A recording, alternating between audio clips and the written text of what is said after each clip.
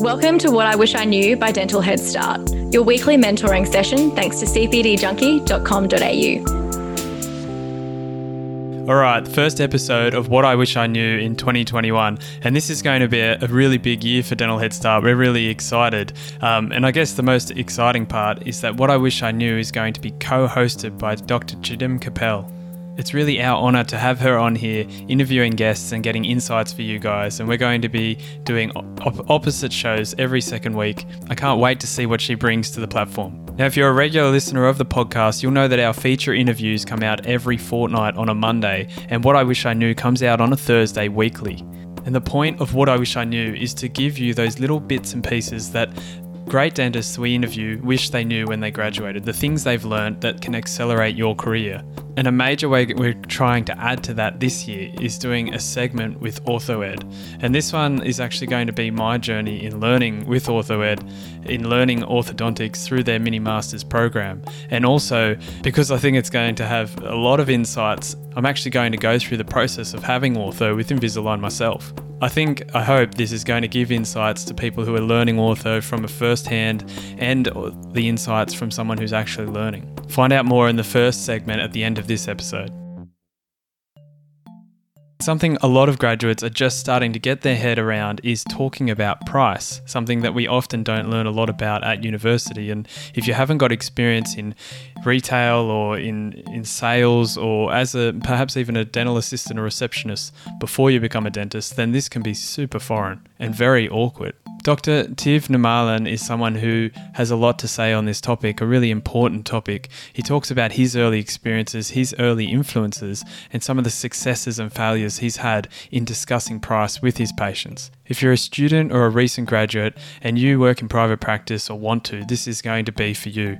Dr Tiv is now a coach and a mentor for graduates at drtiv.com. He's also a practice owner and he employs graduates, so he's well acquainted with the challenges of talking about price with your patients. And he starts this interview discussing his challenges as a new graduate in private practice. Man, I was terrible. I was scared. Can I swear on this podcast? Yeah. I was scared shitless. There's so much self-doubt when you graduate, like so much self-doubt that it's hard to reconcile that you go from doing work for free and be told that you're terrible. So all of a sudden, almost the next week, being presented to somebody and being said, here it is, you're going to have hundreds of dollars worth of work.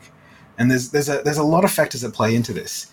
Talking about money is socially not acceptable. Like all throughout life, we're told, money's icky, don't ask about it. If you've ever, as a child, asked about money to a guest, your parents go nuts. They're like, that's rude, don't talk about it. When you're at uni, there's 4 or 5 years of doing work for free.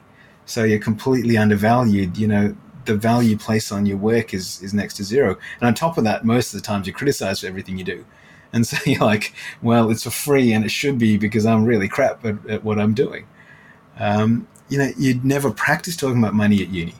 Like, I don't know what you guys get, but when I went through uni, we had one lecture once about communication, and that had nothing to do with money. Like, we never talked about it. Money was never mentioned. One of the reasons I think people should be in private practice as an assistant, because it helps you get that exposure. Exactly right. Do you remember perhaps a big case or a specific case when you graduated where you were talking about money? Do you remember, does anything burn into your memory that was a challenge or you were scared or anything like that? Yeah, it was one really, really comes to mind. It was when I realized that I wasn't good at communication. Like I talked about, with staff, but this is when I bought my own practice. And I'd realized that I was still practicing the way that my previous boss had taught me. And I was like, this can't be the only way. And so I went around and, like anyone that wants to learn about communication, we do almost every course under the sun. And I remember that I did one course and it wasn't a great course in hindsight, but they said, you need to find the optimum treatment for them. You're the doctor, so you tell them what you need to do. So just tell them. And I was like, okay, like this is what they told me, I'm going to go. And I think the patient needed like 4 crowns or 5. Like it was about $10,000 worth, eight or $9,000 worth. I can't remember what it was exactly. But I was like psyching myself up for it. I was like, yeah, I'm going to, all the objection handling techniques, like what's she going to do when everything goes wrong. And I remember like she came in, so 2-part consult. So did the consult, got her back in so I could work myself up for it. Went in and I was like, so you need, 6 crowns and it's $8,000. And she said, okay. I was like, oh. Okay. Now what? Now what? I prepared myself so well, and she was just like, "Okay, let's just do it." And yeah, it's because I didn't really believe in my skill set either. Like I didn't value what I knew, and which we don't as dentists. We just think everyone knows what we know, until you even start talking to medical colleagues, and they scratch their head going, "What? What do you do? Like, what's all the stuff going on?" And I also believe that as an associate, I had no idea on how the practice ran. I would just thought to myself, you know what, my boss is taking 60% of whatever I earn, he's putting it into his pocket, and like he's just living life. And it's only until after I bought my practice, and almost every owner that I've talked to goes to the same story. They became an owner because they're frustrated with something that their boss did, or they thought they could do it better. They got there and they're like, oh, that all makes sense. And part of it as well for me, while I really prepared for it, is I hated the idea of rejection. Like as humans, we hate rejection because in the past, if we were rejected from our community, we would die. Like they'd kick us out and we'd have no one to support us and we'd die. So rejection scares the hell out of me. And like all of us, we never want to be seen as being ripped off or ripping people off or over-servicing. Like that is one of the things we all hate. And so there's always that little fear factor of if I talk about price, is a patient going to hate me? Are they going to reject me? And are they going to tell everyone that I'm some kind of charlatan that's like telling people they need all this work? And you need to work through those aspects in order to be able to talk about money. How did you get through that kind of personal challenge? How did you learn to communicate about price, and what do you do? The first thing to do, I felt was to get rid of that anxiety of talking about over-servicing or ripping people off. So I had to set rules for myself as to what was ethical in my mind, because in dentistry, and as to your audience, which are recent grads or still at university, I remember going to my tutor. I mean, like, what's the answer to this clinical question? And they were like, well, it depends. And I was like, no, I don't want what it depends. I want you to tell me the answer. And the reality is, the reason they say it depends is there's such a wide range. You could go from putting a GIC in to doing a full mouth rehab, and as long as you can justify it, they all work out. So, and because as dentists we're very opinionated, or lots of dentists are opinionated, you can have your opinion of why you want to do it, but you share it with somebody else, and they might poo-poo you. They might be like, "Oh my God, how dare you say that?" I mean, if you ever post anything on forums, you'll figure that out pretty quick, smart. So I had to set up rules for myself. My rules were really simple, because there's 2 things that we do. The one thing that we're worried about is overdiagnosing. That's an easy one to handle. That one is, if it was done to me, if it was in my mouth, what would I do? If you wouldn't have that full mouth rehab for that, occlusal filling, occlusal hole that you have, then you shouldn't be recommending it to your patients. Like that's really simple. But the thing that we don't really talk about or think about all that much is underdiagnosis. Sometimes we're so worried about overdiagnosing that we actually do a patient disservice by underdiagnosing. And if you think about it, the patient, it never enters the patient's mind that you're worried about this at all. Like if you went to a doctor for some kind of, medical condition, just say like a brain thing, would you be wondering if they were underdiagnosing you because they were worried you'd reject them? Yeah, not a chance. Doesn't even cross your mind. You'd be pretty upset if they were. You'd be pretty upset if they were, but yet we do this constantly because of that fear of rejection from over-servicing. So my rule for not underservicing was imagine it was for free. If it was for free, what would I do? Because a lot of the times, and this comes down to, we talked about in another podcast about profiling. You don't want to judge people on their profile either. You want to judge people on their appearance. So how do you stop judging people? And that is by saying, if it was for free, what would I do? Imagine like I was doing a charity day and I could do whatever I want for free. What would happen? And so that gives you the boundaries. What would I do in myself? And what if it's free? And there's a range in there somewhere that if you pick from, it's actually quite ethical, and you can pick from that range whatever you want to do. And that takes a lot of the anxiety of that away. And so moving into the actual price about discussion, I personally think that anxiety that we put on ourselves makes a big impact. Oh, it does. Because the limits that we place on ourselves is the bounds that we will achieve. If you think that you can only talk about $2,000 worth of treatment, you will only ever do $2,000 worth of treatment. And that's got nothing to do with what the patient needs. It's got nothing to do with what's in their mouth. It's got nothing to do with anything else except that's just a limit that you placed on yourself.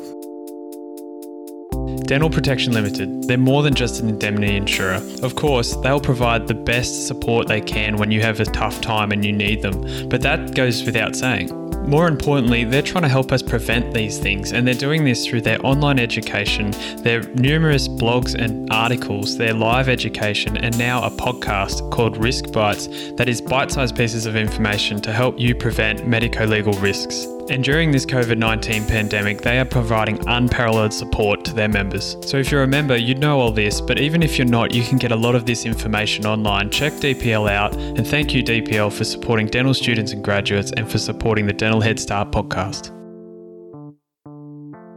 Did your confidence change after making those rules? I guess it probably did change my confidence, but it didn't change my external confidence, it changed my internal confidence, where I was now saying to myself, well, I know I'm not doing something wrong. So whatever I'm saying now is what the patient needs. Because when you first graduate, there's so much doubt in your mind. You're like, am I doing the right thing? What should I do? What's the right answer, in inverted commas? And it takes a little bit of time to realize that there is no right answer. And by placing those rules, and those rules are just for me. You can have whatever rules that you need to that fit into your mind ethically. But as long as you have rules that will bound you on either side to stop you from going over or under, then that will work. I mean, what really changed my confidence was funnily enough, role playing and practicing. We, as humans, we hate the idea of practicing role playing. I'm not sure why. I completely agree. And we're told lies. We're told lies by people that you need to practice something for 10,000 hours to get any good at it. It's or whatever the number is, 600 times, 100 times, but it's a complete lie. You do something 5 or 6 times, you will be so much better at it, like exponentially magnitudes better at it than you were when you first started it. And I see this all the time with people doing clinical work. They go to a course, and the first time they do it is on a patient. And for me, I've always practiced. I've always got my models. It's funny, I've got my old models from uni still that I've cut to bits. I'll practice whatever it is on it. I'll do it 6 times. When I got my CEREC machine, I would scan and take impressions for the first 6 months. Because I was like, I want to know how this works, and I want to make sure it was good before I just went solely to digital scanning. And so that practicing makes a big impact. And if there's one thing I can, that for your audience to take onto this is, you don't need to practice 100 times or even 10 times. Just do it 4 or 5 times, and you'll be so much better at it.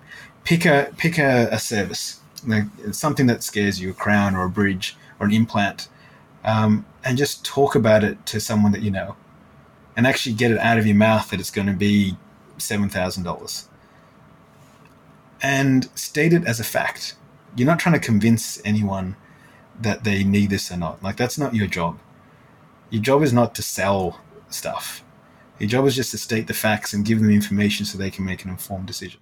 And I think it's really smart to tell them that too. It's like I often, and I don't know exactly who I got this from, but when I'm talking about price and all the options, I'll often say, I want you to understand your situation and how your teeth are and the options you have. I don't mind what you choose. It's truly up to you, but as long as you understand the outcome. And just kind of taking pressure off, saying it's okay, whatever you want, but as long as you understand, it disarms it. Everyone's comfortable and knows there's no pressure. Oh yeah, I think that helps. It helps both me and the patient, to be honest, because then when we're talking about the more expensive options, they know that it doesn't matter if they want it or not, as long as they understand it, and they can feel that you're relaxed. And I think that then they can feel that you couldn't agree more. And know what you're talking about. That relief of pressure, which is what you're talking about, by making that statement, allows you to say things freely, and then allows the patient to question you freely, because it's no longer a sales-driven process. It's now we're just talking about this, and whatever you choose is okay by me. So they can reject you, and you're not upset, and they're not upset, and you can still be friends afterwards. It's a pivotal thing. Are there any other tips or things you think about when you're talking about price? The thing to remember is, I guess learning about the practice and the expenses is a big thing, because once you realize how expensive everything is, all of a sudden you realize that what you're doing is probably quite cheap, and you should be charging for it. You know, just a simple mathematical thing, like if a practice is making a 10% profit and you discount something by 10%, you know, it's breaking even. There's not much happening on that particular item, and it's not much. Like, we give away 10% quite easily as a new grad. Like, I remember discounting stuff by 50% because I felt bad about charging, so much for it. And now I understand why my boss is getting really upset back in those days, because he was paying for my work. Exactly. We're paying the patient to do it if that's the case. And it's hard. It is something that we need to understand, that we do work within a business, and that business needs to be profitable for us to have a job. And also, I think something that I like to convey to new graduates is that you do know what you're talking about, and you are doing, good work. If you've graduated, you are a dentist. You can do this. You should be confident. You should be learning. You should be growing, but you should also be confident in yourself as well. Yeah, absolutely. That skill set is so refined to these few individuals that have graduated, and to think that other people can do what you do is giving away your true value. Something that we give away for free is our ability to diagnose. As dentists, we tend to value the procedure more than the diagnostic part. But the truth is, the diagnosis is the most valuable component of the whole thing. And the fact that you can diagnose a toothache and know how to treat it, just that simple fact, makes you far more skilled than 99.9% of the population out there. And so getting that kind of reassurance and for self-esteem and self-worth is quite nice. And the only other thing I'll add is do a lot of communication courses. The more you can learn how to communicate, the more confident you become, the more talking about price is easy. And I would start talking about money to people. That's the other thing as well. The more you can just start having conversations about money that gets over that social impact of our youth, I think the better it is just to start talking about it matter of fact. There's so much for us to think about when we're talking about price and when we're communicating with our patients, and you've given us a lot of food for thought there. Thanks so much for coming on the podcast. Pleasure. Welcome to the OrthoEd segment, the journey to orthodontic enlightenment. Kind of a tongue-in-cheek name. The point of it really is to show that I'm going on a journey in a partnership with OrthoEd to learn orthodontics and also to have orthodontics. We're talking about this with Dr. Jeff Hall. He's the founder and the key teacher with OrthoEd.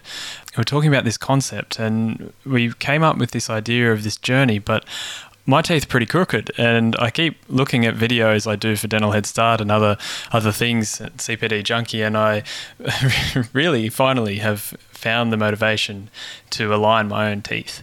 And so I thought there would be a learning experience in this. I thought there would be something that we could share that could help people, and obviously help myself in understanding orthodontics for my patients, by going through it firsthand. Now, the point of the OrthoEd segment is to learn orthodontics and get those little tips and tricks and give useful information in this segment. I hope people to be able to follow along. There'll be over 20 episodes this year at the end of my episodes of What I Wish I Knew.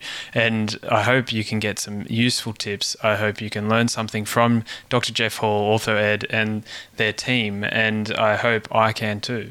And what better way than to have a case study? And so we'll hear a little bit about my journey personally as well.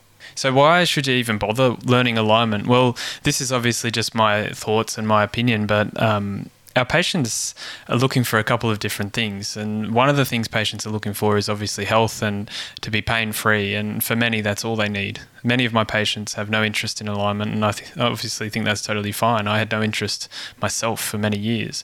But then there are many that are interested, and a big number of those people don't even know that it's an option.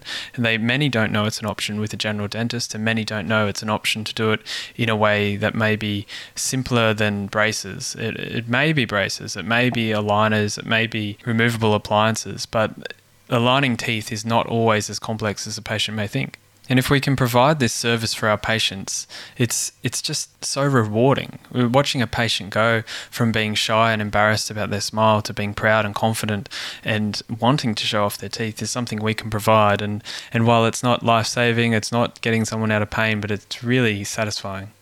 Now, if you're interested in prosthodontics, you're interested in aesthetics, then it's a crucial part of that. We can't provide good prosthodontic work without considering alignment first. We certainly can do it, but often it's in a way that is destructive. And now that things are so much easier to provide good, simple alignment, then it's something that we really have to include in our treatment plans. Whether or not a patient chooses it, that's up to them. And so the more I've seen patients over my 4 years of practice, the more I see this to be something I want to learn and to do, and I'm already doing a little bit. But that is that trickle that opens the floodgates, and now I recognise how much I don't know and how much I need to learn, and really I want to get a foundation to base this all on.